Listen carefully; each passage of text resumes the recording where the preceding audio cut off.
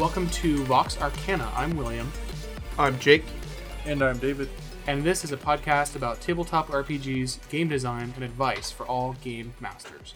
This is episode 65, Hot Takes. Oh, they're going like hot takes. Get your hot takes here, hot takes. Oh, all right, who's going first? My hot take is D&D modules, the official published 5e modules, do a poor job of teaching GMs how to create their own adventures and are generally difficult to run without serious work. Prove me wrong. Oh, that's a good hot take because I'm anticipating our hot takes over the course of this episode are gonna be like lava, just plasma takes, but then with the qualifier at the end where it's like, yeah. And I feel like yours was that. I know there's a big faction of people who are like, the Wizards of the Coast are morons and they don't know what they're doing and everything 5e sucks.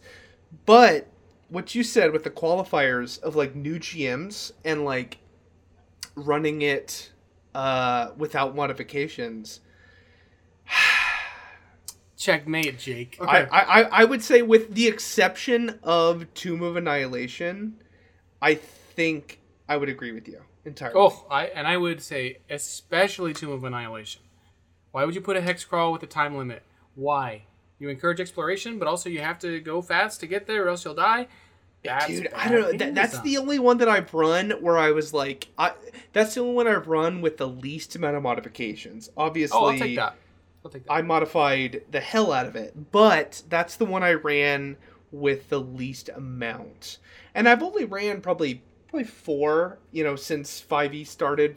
Probably 4 of the official adventures, like start to finish, obviously with a ton of modifications. Yeah. And I think Tomb of Annihilation was the only one that I didn't modify more than 50% of it. Oh my god. Okay, David, sound off.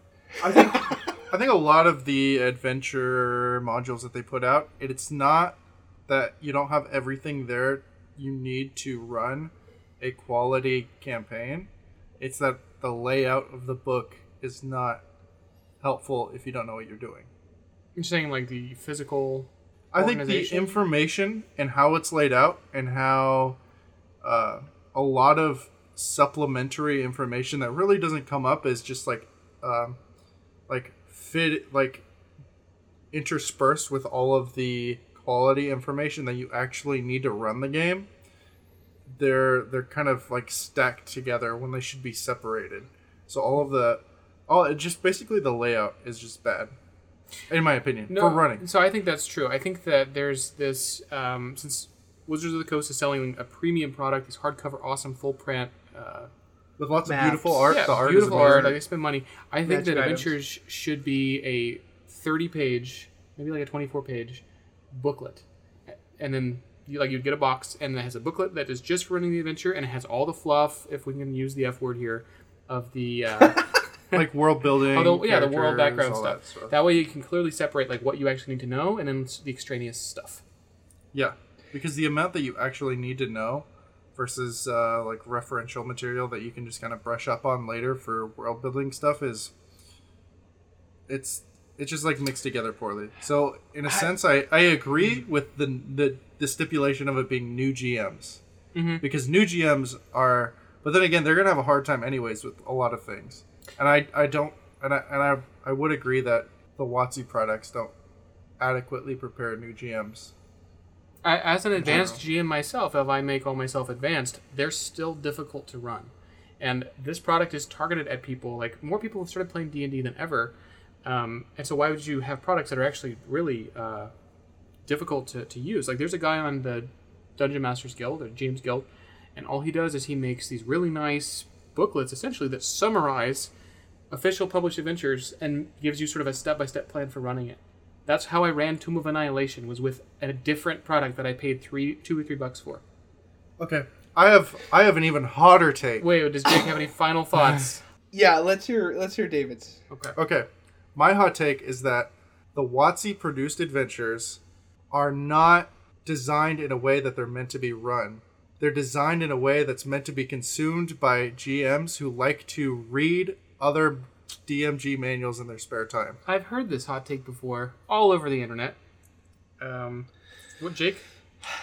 Yeah, I think I would agree with both of you. And it's like when I'm buying these things, I'm not buying, Storm King's Thunder to run an exact copy of Storm King's Thunder.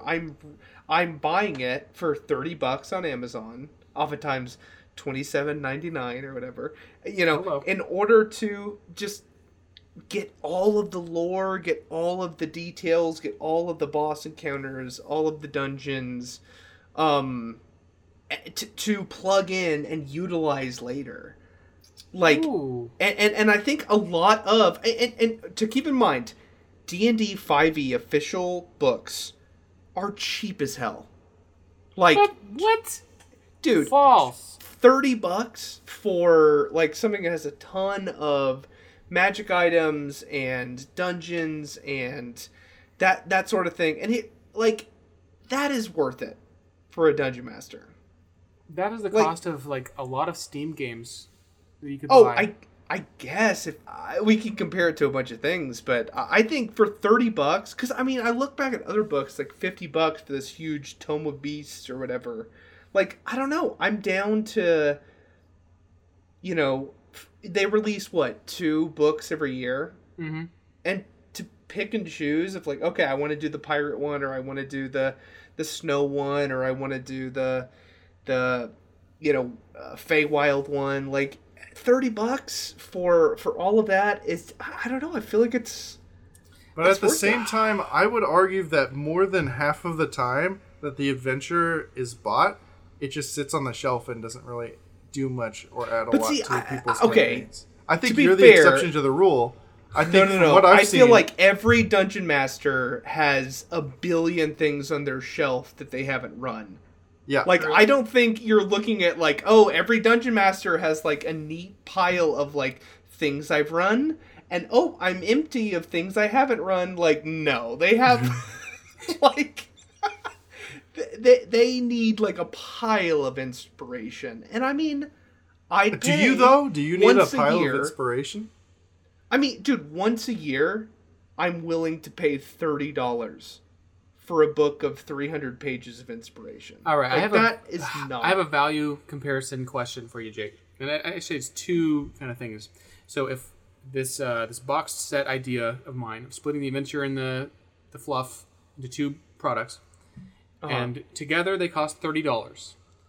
And so if it was up to you and you can split that cost between either the adventure or the fluff, would you just leave it 50-50 or would you pay more for one than the other?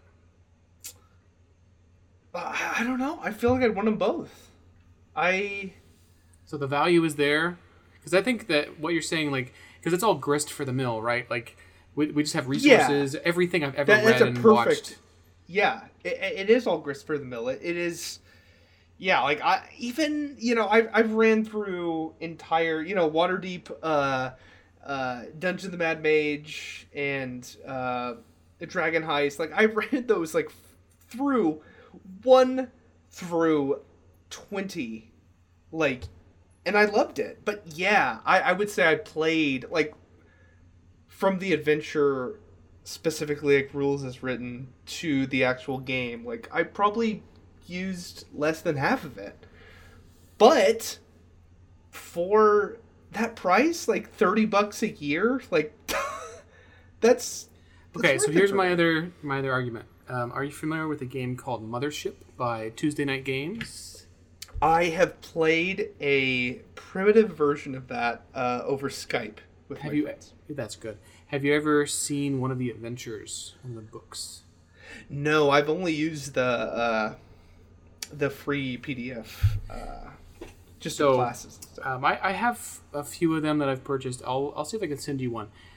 Those products, I think they cost about $7 for PDF, probably twice that for the print, are, without being hyperbolic, a master class in information design, presentation, and usability. There's a term in the board game world that is called time to table. And what that means is from the time you open the box to the time it hits on the table, how long does it take for you to unpack everything, read the rules, and feel competent enough to run it. And I would think the time to table for WotC Adventures is something like 30 hours. I mean, yeah, but it's you guys are totally discounting like solo DM fun. Well, okay, maybe so, but I would say that's not the point of an adventure, but that's maybe a different hot take. My point is that with the Mothership Adventures and probably some other products, the time to table, they want it to be like the time it takes to skim the adventure, like 15 or 20 minutes, like a board game. And I think that's the real value of an adventure module. Because if I have 30 hours, I'm just going to write an adventure, and it'll be mine. For sure. I don't know. I'm not sure that like there are groups of people who are like, how do I convert this 5e module? Oh my gosh, I'm getting scared. Like, why didn't I download a free PDF? Like, I don't think there's people out there that are like struggling with a 5e module when they would have been better off with a normal module. Like, I disagree. I think there are people out there who buy a $30 book and expect to be able to take it home and play it that day, and they're just like caught up reading every NPC's backstory in the first chapter of Tomb of Annihilation. They're like, how do I... And then they just start watching YouTube and reading forums, and they realize they can't play that night. I think if you sell a product that's an adventure, then you should be able to like play it pretty quickly after. And I think that if you're going to design a product to be solo DM fun, like that's what it should be. And it like a fluff book. Like Morden Canaan's was a big mixture of like awesome monsters and then like crazy world building fluff, which is super fun. But at least it kind of knew what it was, and it wasn't an adventure. It was a monster book. Yeah, I mean, I feel like we're going to be against each other a lot on this, on 5e in general, because it seems like what they're doing is working. And like, I guess you guys can anticipate all of these DMs failing, but like they keep buying the freaking books, and I mean these books are making the New York Times bestsellers list, and so it's like maybe they're just like foolishly under the 5e spell where they're hypnotized by the... So the argument here, Jake, is you're saying that if it's selling well, it must be working, right? I would argue absolutely yes. Yeah. So like, then the same argument goes for any like crappy Chinese car that sells well. It must be okay because it sells well. Yeah, I would argue that's true too. like, right? Like, what do you mean? Well, so I'm saying that sales volume is no indication of quality. It just is indication of popularity. Maybe, yeah. So sales volume plus reviews. Right, because they're super fun to read, though. That's the thing. Because another, I guess, hot take is that there's more people reading about D&D and consuming ancillary content, reading adventures, than there are running the game. And if you want a product that reads well, is super fun and compelling, beautiful layout, all of the things we said, you cannot beat a D&D 5e adventure book. Yeah. And that's why they sell well. Yeah. I'm trying to think of what I'm asking of you guys. What do you think 5e should do? Do what I said, a box set with a fluff book and an adventure book. And it's like, step one, like, read this town that they're in. Read the dungeon that they're going to go to. Read the pirate attack. I haven't looked at the red box. Does the red box do that? Or is it bad about that? The starter set? Yeah. The beginner box, particularly for 5e, is super good. I think the time to table for that is something like 2 or 3 hours, in my experience. But that's not the case for any of the adventures. And I own all the adventures. But even like Tomb of Annihilation is great. But should they sell like something like a red beginner's box and like a yellow different beginner's box and like a blue beginner? No, they wouldn't be beginner's boxes. They would be like just this. All the books, instead of being books, would come as box sets. They used to do that with like 2nd and 3rd edition. I know there's a game called The Red Hand of Doom for the 2nd edition, and it came with all like these fold-out maps. It came with like little, props and what are they called? Chits, whatever. Plus the adventure book and all that stuff. And I think that having that as a $30 like premium product with removable things plus a really tight adventure, I would love to see that come back. Yeah. Yeah, I don't want to be the 5e defender guy, but I mean, whatever they're doing seems to be working. And I just, like, the perfect word you said was grist for the mill. And it's like, yeah, I'm just looking for content whether it's ancient, second edition PDFs to whatever, just to throw into the old content mill to grind up. Yeah. All right, so Jake, it's your turn for a hot take. What you got? Oh, okay. Hot take. Hot take number 1. Railroading is not an automatically negative thing. Okay, can you explain that a little bit? So railroading is always like, I see this as like, especially players will be like, oh, my DM is railroading me, or like, oh my gosh, like, it's okay. The idea of railroading, of there being rails, inherently, I don't think is a negative thing, especially with newer players, younger players that aren't as familiar with role-playing games, or role-playing even video games. Like, they need to have rails to insert themselves onto, and so this is something where a lot of people will be like, no, you have to have this open world game where anyone could do whatever they want. And I think there's a lot of tables, potential tables, where there's a group of people and the Dungeon Master looks around and goes, oh, okay, what do you guys do? And the players are like, we talk? Like, we Start role-playing. There's this, exactly. There's this, like, lack of action. And if you have a really good group of players, they're obviously going to work with that. They're going to, chew up the scenery. They're going to make things work. But if you have a group of new players, a railroad is great. I mean, if you look at it like roller coasters have rails and people love them. Because there is this, like, set... Whoa. That is you can't make that comparison. Come on. Roller coasters have rails. I'm trying to make my... here's the thing. I'm trying to make my take hotter. Because I felt like you guys were agreeing with me too much. Annoyingly, yes. So, no, I actually don't agree with Jake on this one. Okay, wait, I want to hear. Finish the point.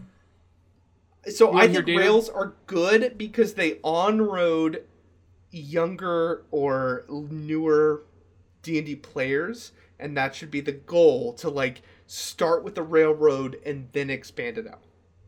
I hard disagree. Okay, David, you go first. Let's hear it. Okay, I think that you saying that you need rails in order to like get younger players on board is I don't think that's necessarily true. I think what you need to have in a game is a default action. And I think that's a very different idea than rails. So in some games, it is getting gold as XP. So how do I get gold? How do I do this? And a lot of what happens where players are like, I don't know what to do here, it's because they don't have a default action to take. And I think that having a default action is more significant than having rails, because rails can very quickly unimmerse you from the world, more so than having a default action.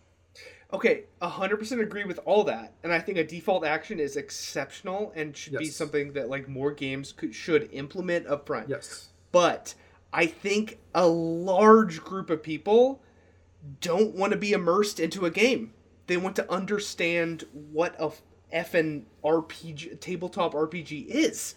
And so they're looking for immersion. They're looking of like, wait, what's going on here? Did I pass go? Do I collect $200? Like, I think I'm speaking for like a broad section of humanity. I think if you're to introduce tabletop role-playing games to a large group of uninterested people, I think the rails help people to get on board. I think they only help people if you have an experienced dungeon master who is good at storytelling. Thank you. Every other situation, they're bad because they unimmerse you from the world. Okay, well, I'm in agreement, I think, with Jake. I'm going to clarify some terms here because I think that the internet has got a hold of this term railroading and they mix it up with some things. I think there is such a thing as sort of good and bad railroading, and I think that bad railroading is when a GM sort of aggressively does not let the players play the game in the way that they would ever want to. They can't affect the world. Right. It's like, I kill the guy who's like, the messenger who we caught, assassinated the king, and he's like, oh no, he slips away. They're like, but I rolled a 20. He's like, oh, sorry, he dodged it. Like that's frustrating in such an extreme way that that GM should just never run the game again. But I think that, like Jake's saying, I agree with for new players it's better because they have no idea what they're doing. Like having a beginning, middle, and end is not railroading. Every video game has like an onboarding process where they're like, that's great. Now try hitting me with your right hook. Now press the X button. And you're like, okay. Oh, that was good. Now try shooting me with your gun with the right trick. Yeah, whatever. I don't know what it sounds like. Now try pressing the B button. That's it. Now move your legs. Where was it? So people expect that kind of like hand-holding experience. However, I would say that if we're thinking of, I want to say Zelda, like an old like Ocarina of Time, any of the 3D Zelda games, they have a generally open world. And they have problems that kind of gate you, and so you can't get to certain places. I think in D&D terms, that's like, generally you decide what to do, and maybe you even decide the order you do it. But I think there's sections where it puts you on the track for just a small time. Whether that is, like even in Zelda, you go into a room and it locks the door behind you, and it's like, oh, now you're fighting a boss. It's like, oh, like you took away my agency for like one fight, but now I'm gonna go, because if everything was like, oh, like the boss is here, let's fight him, and you're like, I just used my grappling hook and I just like climb up the ceiling and I got a 20, and like screw you, GM. Like it's very difficult to make scenarios when players can literally do anything. But yes, I agree with David too of the I don't think having like that locking room, I don't think that's a railroad though. I think it is, because it puts you on a certain path with a set outcome. Yeah, I think we're just disagreeing on the definition of railroad. Yeah. And, like, I think it's good for a dungeon master, an experienced dungeon master who's on-roading more, like, newer players, to have a beginning, middle, and end, to have, like you said, Will, like, the Ocarina of Time, like, gates, where it's like you go through this, and it's like, yeah, your agency is taken away momentarily, but it will be rewarded by this plot hook or this huge event. And I think that is so... I think that scares away a lot of people because they hear, oh, railroading. And so they just say, hey, I'm going to have a completely open world game. And their players show up and go, okay, what's happening? And they go, okay, you're in a normal town. Do what you want. And, like, I think there's more players who have had a game stall out because there's not enough happening than there have been players that have been pissed off at a railroad. You might be right. I've been in a few of those where it was like, oh, now you're on island, and they're, it's like playing like a text adventure game. It's like, I look at the mailbox, I talk to the farmer. He's like, nothing interesting here today. Nice weather we're having. Can I just get a plot hook, please? No, like, I agree that there is like a hard... Like railroading can be bad, but I think at this point more people are pissed off from a too open world game with an unexperienced dungeon master than are pissed off with a too much of a railroad with a good dungeon master. I think. I agree. I don't know. I think that railroad has become a bad word, and it shouldn't. It's become like a weird like fire sale word. Yeah. Yeah. I think that if used properly, then it's fine. But I guess this is the entire reason that channels like Matt Colville or Critical Role or even like our show have had any degree of success, is because people want to know how to have like a compelling story, whether it's railroaded or open world. Yeah, like screw the definitions, like what makes a good game. Mm-hmm. Yeah. I don't think Critical Role is railroaded. Right? Oh, so I think Matt does more railroading than people think. Like, his characters will be like, okay, I guess we'll head in that direction, maybe? And, like, he'll be like, okay, so on your way, you experience this. Like, he'll very much take the consciousness of his characters and, like, show them the most interesting things. And he does that exceptionally well. I think mostly because, like, he's filmed. Like, he has to, like, he's on a timer. Like, he has to... and so I think Matt does it more than most GMs, where he'll be like, okay, you guys go this way. Or, okay, like, once, they have a conversation for, like, 5 minutes, it'll be like, okay, so you guys decide to head this way. Huh. And a lot of people would be like, oh my gosh, like Matt just invaded their agency, but like he's doing it in the name of drama and in the name of a freaking basically TV show that they're running. Where he has to like move the plot along and be like, okay, here's where the next set piece is. And I think he does that more than people realize. And I don't think they view it as like a, oh my gosh, Matt's railroading us. It just depends on the DM and, you know, the definition of railroading. But that's my hot take, is that railroading isn't inherently evil. The hottest take here is probably that you accuse Matt Mercer of railroading players. Those critters are going to come for us now, Jake. Oh no, I'm just seeing the critters. You're done for, boy. We finally got him. Cancel him. Cancel him. I don't know about that. I don't know about that. The critters crawling up our down list. David, you got a hot take? Let me think. I think that a lot of the D&D community has more fun in their solo time than in an actual play. What? What? I don't think I agree. You gotta explain that. I think a lot of people agree with that. What? I think a lot of people have more fun reading and, like, if they're a player, theorizing about character builds, or if they're a DM, theory like, crafting, like story points or like lore or interesting creatures to add in. I think they have more fun doing that than they do when they're actually at the table, because when they get to the table, all of those expectations are never fulfilled, and they never really truly get to experience the game as they imagined it. So it's always going to fall short, and I think that most people suffer from that. You're saying that D&D is the ultimate fantasy game, but not for the reasons we want. Yes. No, okay. Let me echo off that. I think that is 100% true, and I think it's a really hard pill to swallow, and that is why I'm really scared to like say, okay, make your character, and then we're gonna start the game like months later, is because those players will be crafting in their head what their character is like and what they interact with, and and they'll text, you know, the other players and be like, okay, here's our interactions, and then once they get to the table for the first session, they'll be like, "Hey, what you doing there?" And it's like, shoot, that's not what I imagined. Right? Like they'll say what they have imagined their character saying for the past, 2 months, and it'll come out wrong. And all of that, months of exaggerating and theory crafting and, thinking up hypotheticals and dreaming up, the fantasy of what their character is. Once you hit the table, all of that, like you said, Will, is grist for the mill. It has to be pumped into a real setting.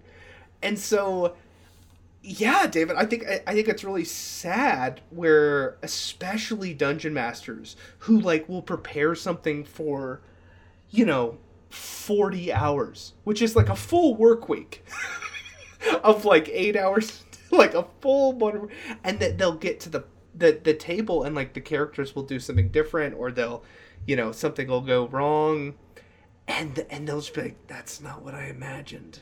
Oh. And I feel like that pain is it runs through a lot of the solo fun of D&D, and I think you have to be careful about it, and that's why I'm pro play D&D every week. Don't get lost in theory crafting. Just get lost in the actual game. And that is why, leading back to when we were talking about WotC products before, I think they're designed with solo fun in mind, because they know a lot of people aren't actually playing a lot of D&D. They're actually thinking about it more. So if you design a product to fill people's time, the majority of their D&D time as solo time, because I think for a lot of people, they spend a lot more time thinking about D&D. Probably for every hour I think that people play D&D, I think that they spend 4 hours thinking about it. I think for a lot of people, I don't think they play very much. From what I've read online and from what I've talked to about other people, they just read about it a lot. And I think that WotC products are designed to be consumed in your downtime, and to fill up your, because it feels kind of like you're playing it, because you're imagining in this situation I would definitely push the goblin off the cliff. Yeah, and you get to have fun doing it, and it's not necessarily a bad thing, but at the same time, I think those products are almost exacerbating the issue of, instead of designing a product where you only really get anything out of it if you're playing the game, like then. Well, but then the issue is not the adventure design. The issue is people's. It's time. the culture around. Okay.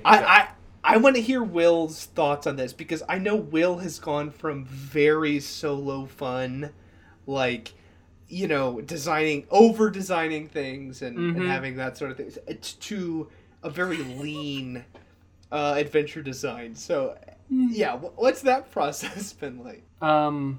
Actually, so the reason I switched from 5e to OSR is because of exactly what you're saying. I was spending probably 8 to 20 hours a week thinking about the game, prepping, writing. I had so many ideas, and we'd hit the table. We'd play for 3 or 4 hours, like twice a month maybe if I was really lucky, and I would be disappointed. It would live up to it. And my wife, I'd be going to bed, and she would say, "So how was the game?" And I would just go,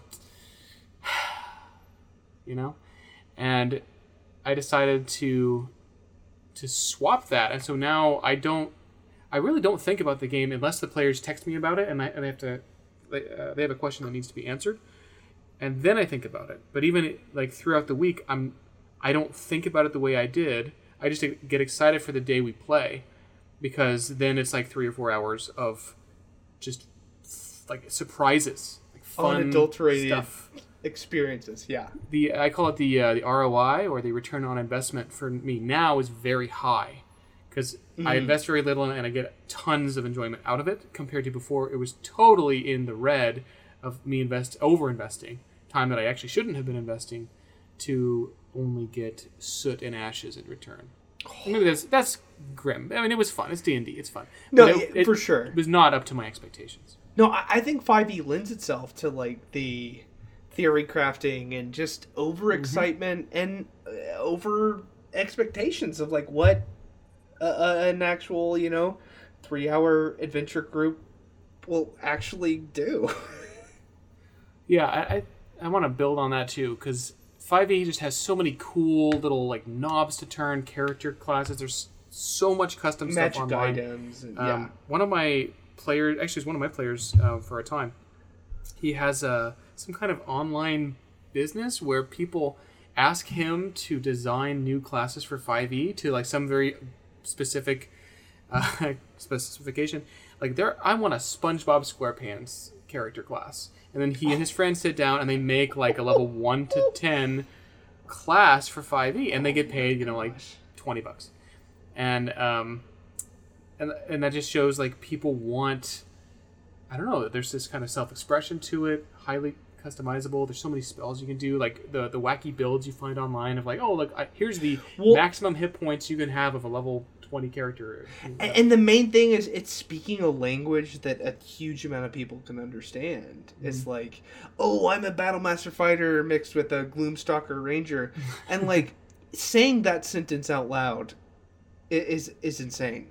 But like there's a group of people who play 5e who are like, oh, like I get it. Like you hit this at this ability and you got this and this, and yeah, I think that's what I think that's what 5e is trying to do, and Wizards of the Coast are trying to like foster that community.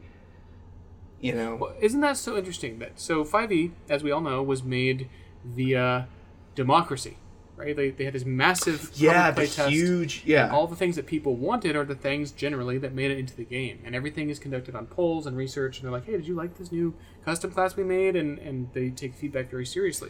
Yeah, and the game we get is one that values sort of a medium-high degree of customizability compared to, let's say, Pathfinder 2, which is like the dreamer's dream of knobs to turn. Customizability, yeah. Right, like you customize your racial trait that changes as you level up and improves. Like, it's just super cool.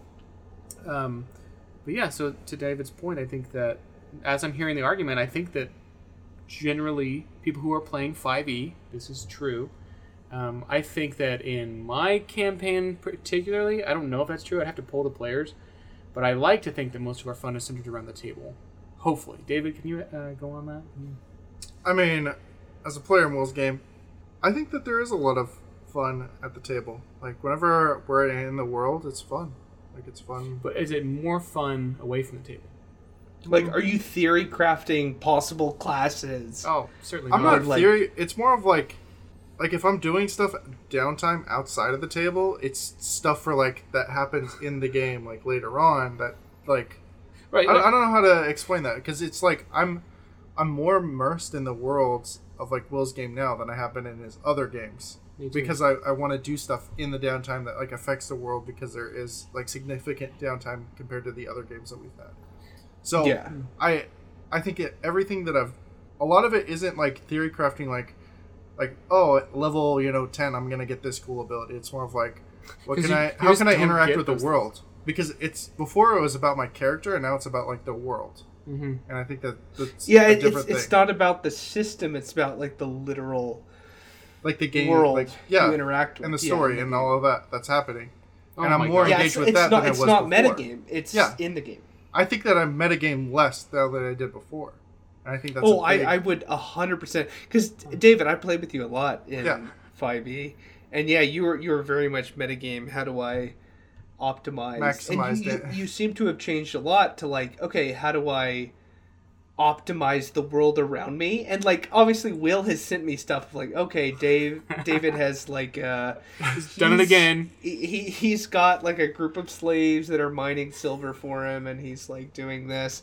And I'm like, oh my gosh, it's the same thing, but instead of metagaming, it's like it's intragaming. It's like he's doing his metagaming within the world, not within like a 5e class. It's not within the outside of system, it. it's within the world, which is just like Which I've shifted I think it. it's good. Yeah. Which it's fun. It's interesting. Because I'm trying to think, like, before, like, David... So, I think the difference for me as a GM of running 5e and running, like, this OSR game is that David interacts with me in the OSR game. Because before, he would just come to the table and he's like, oh, yeah, do we have feats?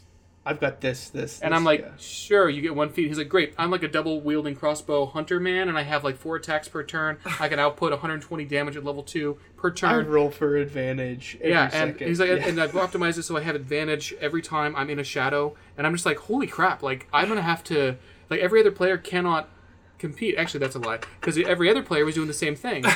Yeah, no, because it makes the DMs just scared. and it's And now, like, so, for example, for the new game, David texts me and he's like, hey, I want to go to that ruin where we killed that dragon. I want to hire a bunch of guys with wagons, dissect the corpse, and take it to the I'll pay necromancer each city. one of them- And I'm going to trade them the dragon skeleton so they can reanimate it as a siege weapon. And I'm going to ask for a their ring time. of wish in return. And I'm like, okay, let's do that. And so, like, but him doing that means that, like, in my, I guess, plan, The my world reaction... changes. Yeah, I'm like, okay, well, we're moving up the timetable of the invasion because the undead city, definitely with an undead dragon, is going to do the siege. And boy, Yeah. did they ever win. yeah, they kind of wrecked our city. Thanks, David. Hope that wish was worth it. We got like 40,000 gold out of it. You know what? It's a Oh, good deal. man. It was a pretty decent deal. So that's what was the hot take here? Basically, it was 5e has a lot of theory crafting and not a lot of in-game crafting. Yeah. And I would agree. So I initially disagreed, but now I agree. Okay, was whose hot take is next? I guess that it would be me. It would be my second one. I feel like some of these are kind of like quick hits. I think that the rise of internet streaming has made it extremely intimidating to start playing D&D at all. Oh, great one. Okay, so Kind of true. Do we agree with that? I mean, Okay, like, okay, here's- seeing Matt okay. Mercer... I love Critical Role. I love Matt Mercer. I think I love him because I play a very similar game that he does. Very evocative, very character driven. Everyone does insane accents. Like it's a very like theatrical type of game. It's not a combat focused. It's not a math focused game. And I think that has scared away a lot of people because they see Matt Mercer and they go, well, can't do that. And they're just like, and they get really despondent. And there's, and also on the opposite end, there's been kind of like a resurgence of the people who love, the math type of game who are like, I hate Matt Mercer because he's made the game all about theater, and why doesn't he go back to theater class? Like, Wow, oh my gosh, we don't toxic. care about accents. But yeah, the bottom line is like, I see all that, and there's like this backlash of, oh my gosh, I hate that. Oh, we all have to do accents now and stuff, and I think Matt would be sad at seeing the backlash, because it is really about just your table doing what they want to do and just being as interactive as they want to. And yeah, so the main thing is like it scares people, because you see these amazing, someone doing an incredible Scottish accent, and then they first of all, they're not that incredible. Let's see it, Will. Cancel. The critters are coming. The critters are crawling over our street. No, I agree. Like, seeing those things, seeing literally paid voice actors to do these things is not what you can expect from standard D&D games. And so that is intimidating. I think seeing those crazy things should be exciting, not intimidating. Like, that should be something like I should aspire to do an accent, not, oh my gosh, I can never do a Scottish accent like that. Then I'm just gonna not. I hate D&D. Like, I don't get it. I think a lot of people struggle with like D&D anxiety. Yeah, from what I've seen, it's where they're afraid of like trying something and just not doing it to like the extent of like Matt Mercer. Okay, I have a question. Doing it that well. And because they're afraid of not, like, or feeling like they're not going to hit it right on the first try, they just don't do it. So I think that's a lot of the problem that I've seen in the community. So I'm a dungeon master, and I'm a super extrovert, and I love accents. So this is like kind of a, like I love doing crazy accents, exploring different types of, ways of speaking and different characters, and like exploring different stuff like that. So like, what do you guys think the fear is? Like, are there people playing around, like playing at a table where like they're not surrounded by their best friends? Like, I can't comprehend the like, why are you scared? So me answering this is going to open kind of a sociological can of worms. I think that the typical person that is drawn to this kind of game, probably in some form or fashion, is a social outcast in some way from the mainstream. I know that there's a huge and very lovely LGBT community behind D&D, but that also goes to the history of the game, like the outcasts, the nerds at school, the less popular people. And I think that although we have seen a resurgence of the game where, let's say, there's more normal, if I could dare say normal, just say more mainstream people who wouldn't normally be interested in this kind of game, there's a lot of anxiety because of also social media. Like, comparison is everything on social media. Yeah. And it's like, if I can't be as good as this person, I'm not going to try. I think there's also a lot of fear of failure, particularly in like American culture, but probably it's not exclusive to America, of like performing. And as far as the best friends thing, Jake, I think that you've been really fortunate to have the caliber and the quantity of friends that you have had in your life so far. And I think a lot of people don't have that. I think a lot of people are lucky if they have one friend. And so if they're playing D&D at all, it's probably with trusted coworkers. I don't know, people from the internet who maybe they don't know very well. Like maybe family. Yeah, family, friends, step family, whatever it is. They might be a slightly less known factor, and also less tolerant and kind of this kind of game. Oh my gosh! Well, you guys really soured my next hot take. I gotta hear it. In the light of this, do you want to hear my next hot take? I bet it's about mainstream D&D. No. Okay. If your voice and your character's voice are identical, then you are not playing a role-playing game. Oh, I so disagree with this. So there's a video you should watch by Matt Colville that actually, he did it after we did our episode on role-playing, and it was so good I thought I completely missed everything about this point. And he says that very often people confuse doing a voice with role-playing. And role-playing really is just thinking about what my character would do, what I would do if I was this character in the situation, and then acting out of that. And he gave an example of some character from his campaign who behaved in a way that, if I recall, the fans, the people who watched it, said it was suboptimal. And he didn't even do a voice for this character. But he made a decision that was highly based out of this character's brain. And he says that was role-playing. Doing a voice is just acting. So yes, Jake, I disagree. Dude, okay, hold on. I would agree if doing a voice was hard. But it's not. It's not hard. Like, literally a decibel lower. Like, or just like higher, lower a little bit, like in your voice. If you do like a slight, like a slight stutter.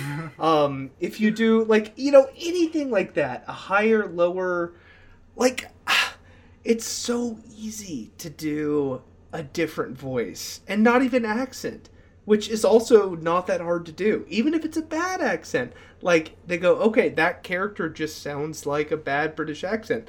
It's like, I don't know. I really get sad when people are just like, yeah, my character's name is Brothmar, and yeah, this Randy. I have a shotgun. As Brothmar, I'm gonna attack. Okay. Well, so then as Brothmar, I'm gonna like. It sounds like come on, Jake. It sounds like you're conflating two things, and that is just a lack of role playing in general that also comes with a lack of a voice. So here for me? I don't even care if you go. Like if you're a normal person, you're like, hey, I'm playing Elf Ranger. But if you go, I don't agree with that. No, stop there. Right? You're doing the same exact, like, I'm an Elven Ranger, whatever. But your voice goes 1 decibel up. You're not even trying. But, like, I mean, you are. Like, that is role-playing.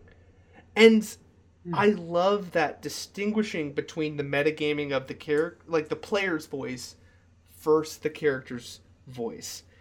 And it's so, like, I would say that I'm being terribly, like, oh, I'm just a theater nerd, like, but it's so easy. Oh, okay. A stutter, talking lower, like, right, this is cake. Let me get in here. I'll go. This is my hottest take. And I want David to go.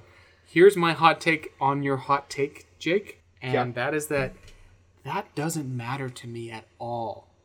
At all. And I think that players should be allowed, nay, fully accepted, without doing a voice at all. In fact, I don't even see why you need to roleplay. No, and here's the thing. That's why I don't think, and I'm going to say this right now, Will, your game is not a role-playing game. It's a board game. False. No, because like, I remember the one time I showed up, and like I'm always trying to do crazy accents or whatever, and I just felt so out of place.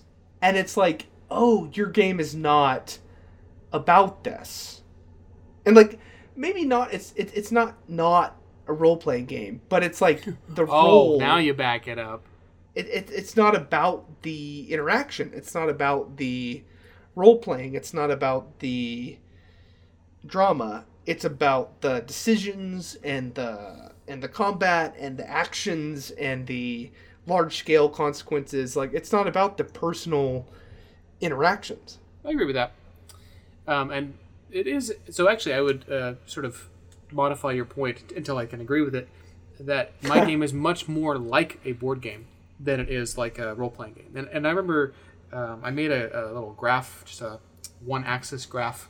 On one side is a board game, and on the other side is just improv, like complete improv on a stage. Theater. And then I split up like a little ruler. Here's where all of the Dungeons & Dragons editions fall on this line between a board game and improv. And I think I put 5e right in the middle because it's got elements of both. And then my ideal game is like 1 or 2 ticks just above board game, which is where I would put like first edition. Yeah. And I stand by that, like, because I love like a really clean procedure. I love having like the players know what's going to happen in terms of like if they do this happens. It's a cause and effect kind of thing. And yet, because you're right, like at the table, very little, virtually no role play happens. But no, I remember when I showed up and I like was doing like this hardcore Scottish accent, and it was just like it was not the right place. Like it was fine, but it was like no one else. Like everyone else was like, okay, I go into the thing and I'm like, why are you doing that, laddie? I mean, I'll got this right here. What are you And doing they just there? look at you I mean, and move on. And they're like, yeah, I'm gonna ignore him. Because it's like, there was because no- you essentially you are like a caricature of like a cartoon in like just like this gritty Game of world. Thrones. Yeah, in Game of Thrones. It's like if Goofy just showed up. I would say it was more like the Trix Rabbit. True. Oh, that's perfect. Yeah. The Scottish Trix Rabbit. But then again, like, you're showing up blind into a game that you've been at for one session. Like, if you had shown up for multiple sure. sessions, you probably would have adapted and like done something. Right, and you more. would have found like, a way to do it. And you would have found your own niche into that. In the same way as if like if one of you was dropped into my game, Yeah. like if you guys were like, "Oh, I'd like to open that door," that I'd be like, "What?" We Like don't have you'd be doors like, here. "No, no." We don't have doors in my world. No, but like eventually it would reach a point where you would have to like do an accent, and like I'd force you into like saying something not in your own voice. Oh no! So I would love to be I in your wouldn't- game, and I'd be doing an accent like 1,000% of the time, which is not even possible. And You do the math. but as far as your hot take of like I understand the desire behind it is that you want people to try to role play, even just It's 1%. so easy. And I agree with that, but I don't think that a lack of an accent equals a lack of role play. That's my counter. I think it's so easy. Like even if it's like you're like, hey guys, like I talk like this, and like your character's like, yeah, I talk like this. Like that's enough. Where I'm like, okay, that's the character talking, that's the player talking, and like I don't know. I feel like that difference is valuable enough that the game changes when there is no difference between the character and the player, and I think that's when it shifts into a more board gamey type game, which you guys are clearly excelling with. And we do have some players who role play, but I don't know. We've talked about this at length already. David, what are your thoughts? So I can see Jake's point, and I kind of agree with it, that if you have new players and you want them to get into role playing, an accent is probably the easiest way to do that. Mm-hmm. Because any other way of role playing, or just like having them set in the talking in their normal voice, is going to take them out of that role playing. Mm-hmm. So I think if you're striving for a very role play heavy game, an accent and like kind of enforcing that is an easy way of just starting to set that tone. So yeah, I like in that sense, I do agree with you. But in another sense, I don't think that you need it to roleplay, and I think that you can have a roleplay heavy game without doing accents. Mm-hmm. So, I'd be interested in saying I just like to have that like veneer, like that weird barrier between the player and the character. mm-hmm. Yeah, interesting. Because thinking through this, I'm realizing that what I find immersive in a D&D game is not necessarily the same thing for all people. Like for me, I guess I'm just a stickler for details. Like if I walk into a town, of like Gragnar wouldn't do that. Well, no, I mean like if you walk into a town that has like 30 people, and they're how the markets work and like demographics, whatever. Like I don't buy it. The same way, like I've always had a hard time buying into fantasy that's just like really implausible. And if it's like, like we don't farm, we get everything from the food crystal in the center of town. I'm like, you have a vine-based economy? Likely story. And I think that our money is shells and bones. And I think that the value of an accent.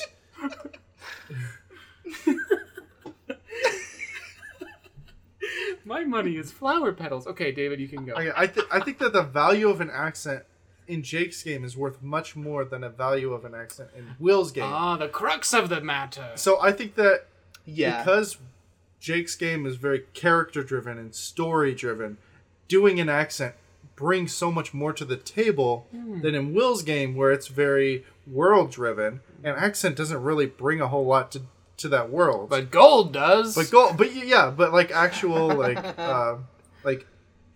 the actual like things that your character does bring more of weight in Will's world. Mm-hmm. So I think that you guys are kind of like I'm on starting to different- understand. Yes. Like, I've never thought of this of, like, just valuing different things in different types of games. And that, David, you just summarized it super well. Yeah, no, I 100% agree. Because I remember showing up and just being like, hello there, lads. Like, I'm part of your party. And everyone looked at me like, look at this guy. Gray, he's doing what the heck? Like, and I'm like, yeah, so what's your name, comrade? And there was like no reciprocation. I'm like, oh. I remember you got up and left shortly into the game, so that was a sign. Well, no, I think that was when I died, or... No, you didn't die. You were sent away on a scouting mission, where then, in my canon, you later died. In my canon, Yes. you were tortured forever. I'm pretty sure you had tetanus or something. I think you chose to have tetanus. I You just want it off. All right, so actually, I'm curious to hear you weigh in on this one. It is not the GM's job to mediate conflict at or away from the table. It is not the GM's job. conflict at Or away from the table.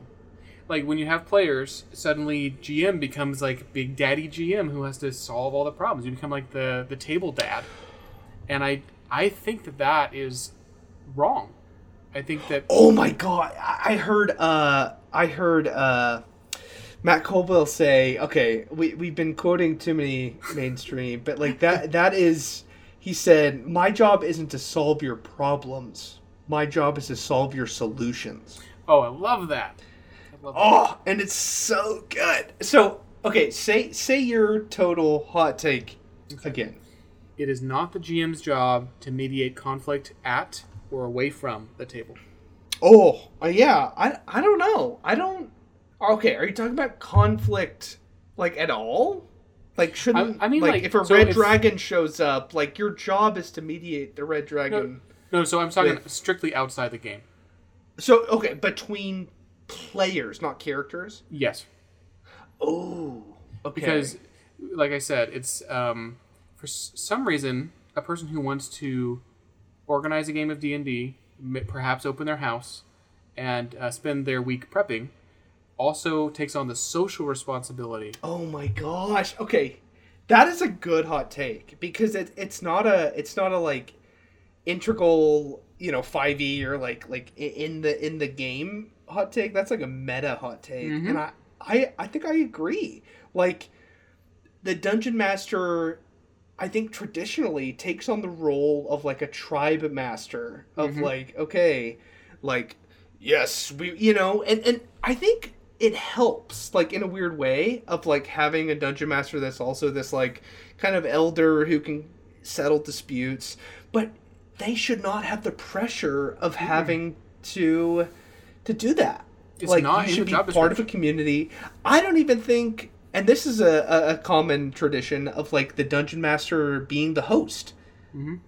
Like that shouldn't even be always true as well. Like the dungeon master is doing a service. They should be given snacks, in my opinion. They shouldn't always have to be the host, and always they shouldn't have to be the conflict mediator. They shouldn't have to be the guy that kicks the annoying dude out of the party. Like, this should be a communal thing.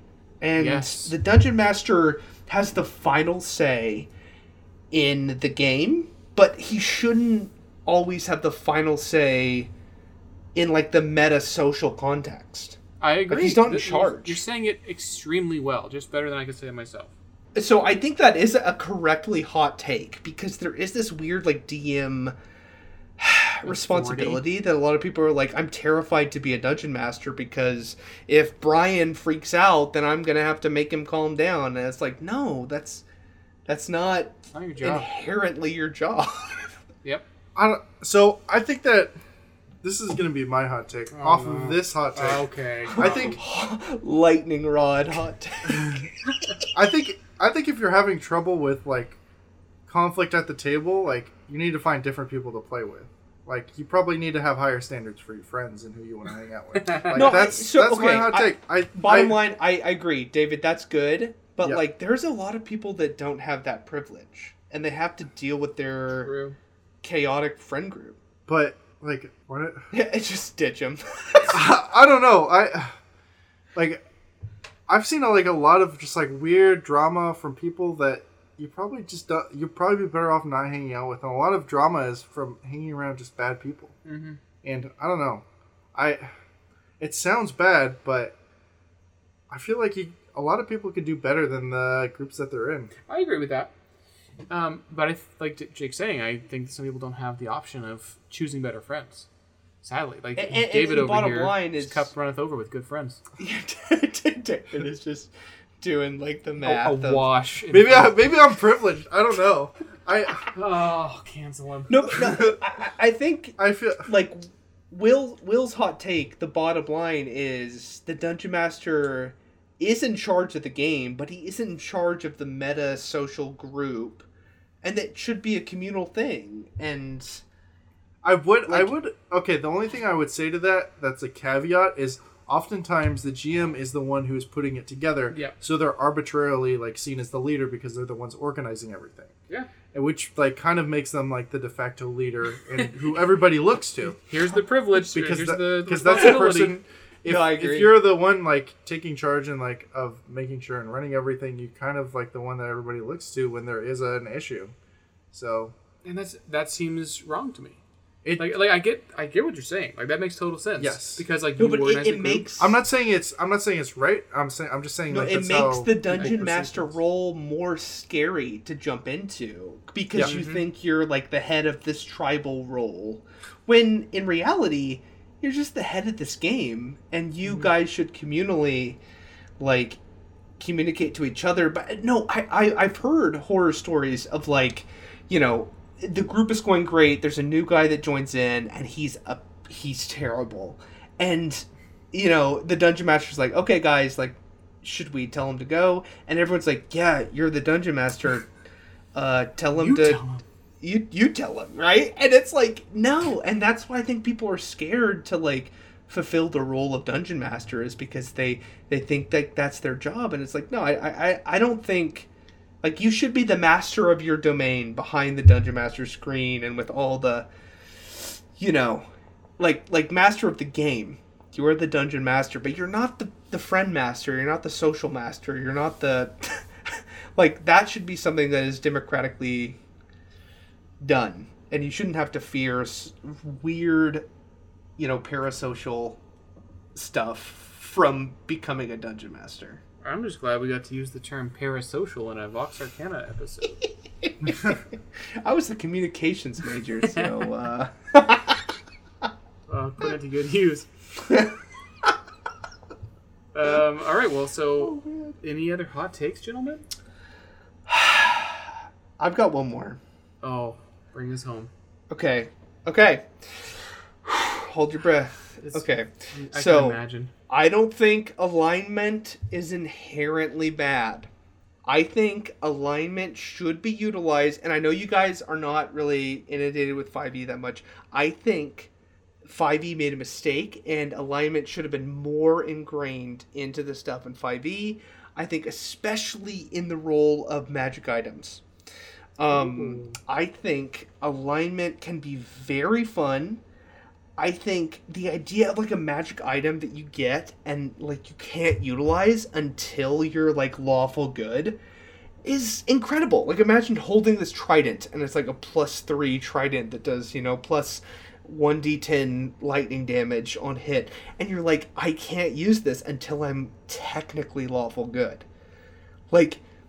That will alter the course of your character. You'll try to do more lawful things, you'll try to do more good things, and it'll make it more interesting. Basically, with magic items, with cleric gods, warlock patrons, and paladin oaths, I think there can be more to be utilized by dungeon masters with the alignment system. Hot take. Okay, here's my hot take. I think that 5e leaves a lot of room in their game design for GMs to make up and do that stuff themselves. And I think that if you see opportunity there, then that's something that's I think the onus is on the GMs at that point. And I think that they don't want it to be an overbearing system that weighs down for people who don't want it, and it's more an optional thing for GMs who really do care about that kind of stuff. Oh, David's bested me. Get wrecked. No, I agree 100% because like baby dungeon masters would be scared of that, but like I just feel like I do agree. So I think it's super cool. Yeah, it's so underutilized by the system, and I think with warlock patrons, with clerics, with magic items, like there can be a more solid way of addressing that, of like, oh crap, I have to be more chaotic in order to use this warhammer. Like I love the idea of that. Or like the paladin picks up an item and he's like, that can only be used by people who are good, and he just like doesn't fit the criteria because he hasn't done enough good deeds. Yeah, and so it's like, okay, that's interesting. Yeah, and one of my favorite like homebrew additions to my games is that we do not fulfill the alignment chart of everyone's character sheet until the I think the 5th session, and then we will hold a vote, and we will make everyone vote on what they think the other people's alignments are, which is really fun because other people may be like, no, I was doing that for a lawful reason, and they're like, no, that's evil, bro. And like and there's this really fun debate about what chaos versus order and law and good versus evil, and I think that's been really fun, and I want to expand that more into like magic items and more with like patrons asking certain things of their warlocks, or like cleric gods demanding stuff, or like the order, the oaths that paladins take, like actually meaning more stuff, like in a very physical, like their actions affecting their oath. I don't know. I feel like there's more stuff to do with alignment that's often just neglected in the standard stuff of 5e. Jake, I would be curious to see, how you do your, like, other players, like, get to choose your alignment? I'd be curious to see if it was anonymous, to where, or not anonymous, but you didn't get to know your alignment when it was chosen for you. No, it's not. What do you mean? So, like, when your character, like, gets their alignment, you don't get to see, like, oh, I'm lawful good. So it's just written down somewhere? Jake knows it, but you don't. So you think you're doing good, and you think you're lawful good. I like it more of, like, the democracy gets to show, like, hey, all of your actions, bro, you're actually neutral good. Like, it makes you go like, oh yeah, like all my stuff, because we've had like lawful good paladins, and they would be like, okay, I'm lawful good, and we do the vote, and everyone's like, no, you're lawful neutral, and he's like, oh my gosh, like he realizes, oh, like I guess I did torture that cultist, and I guess I did murder that kid, and so yeah, I guess I am lawful neutral and not, it's a very like soul searching kind of. I don't know. I love the democratic process of like of doing that with players, because it's really fun to like go over their past actions. Well, I think it'd be interesting if like the reveal of it in game would be, like you find out from your god, like it's kind of like if it is a paladin, like getting that lawful neutral instead of the lawful good, like the god confronts them for being, not good. I don't know. No, for sure. I love that in regards to with like clerics or like warlock patrons. Yeah. Of like you hitting a switch almost of like, okay, now you're considered. Yeah, I don't know. It seems to be a system that I think mostly correctly has been, laid by the wayside for Dungeons and Dragons, but I think there's still some fun to be had there. Yeah, I think I agree with you, Jake. Just finding more ways to bake it into the system. Especially magic items. Especially magic items. Just like sentient magic items. Like, because when you said like, oh, you try to pick up this thing and it like doesn't work for you. Having recently watched all 8 Harry Potter movies this last couple weeks, there is a no spoilers character toward the end of the Hedwig. Anyway, there's a certain magical artifact that doesn't really work well in the hands of a character because it's like not really in alignment with them.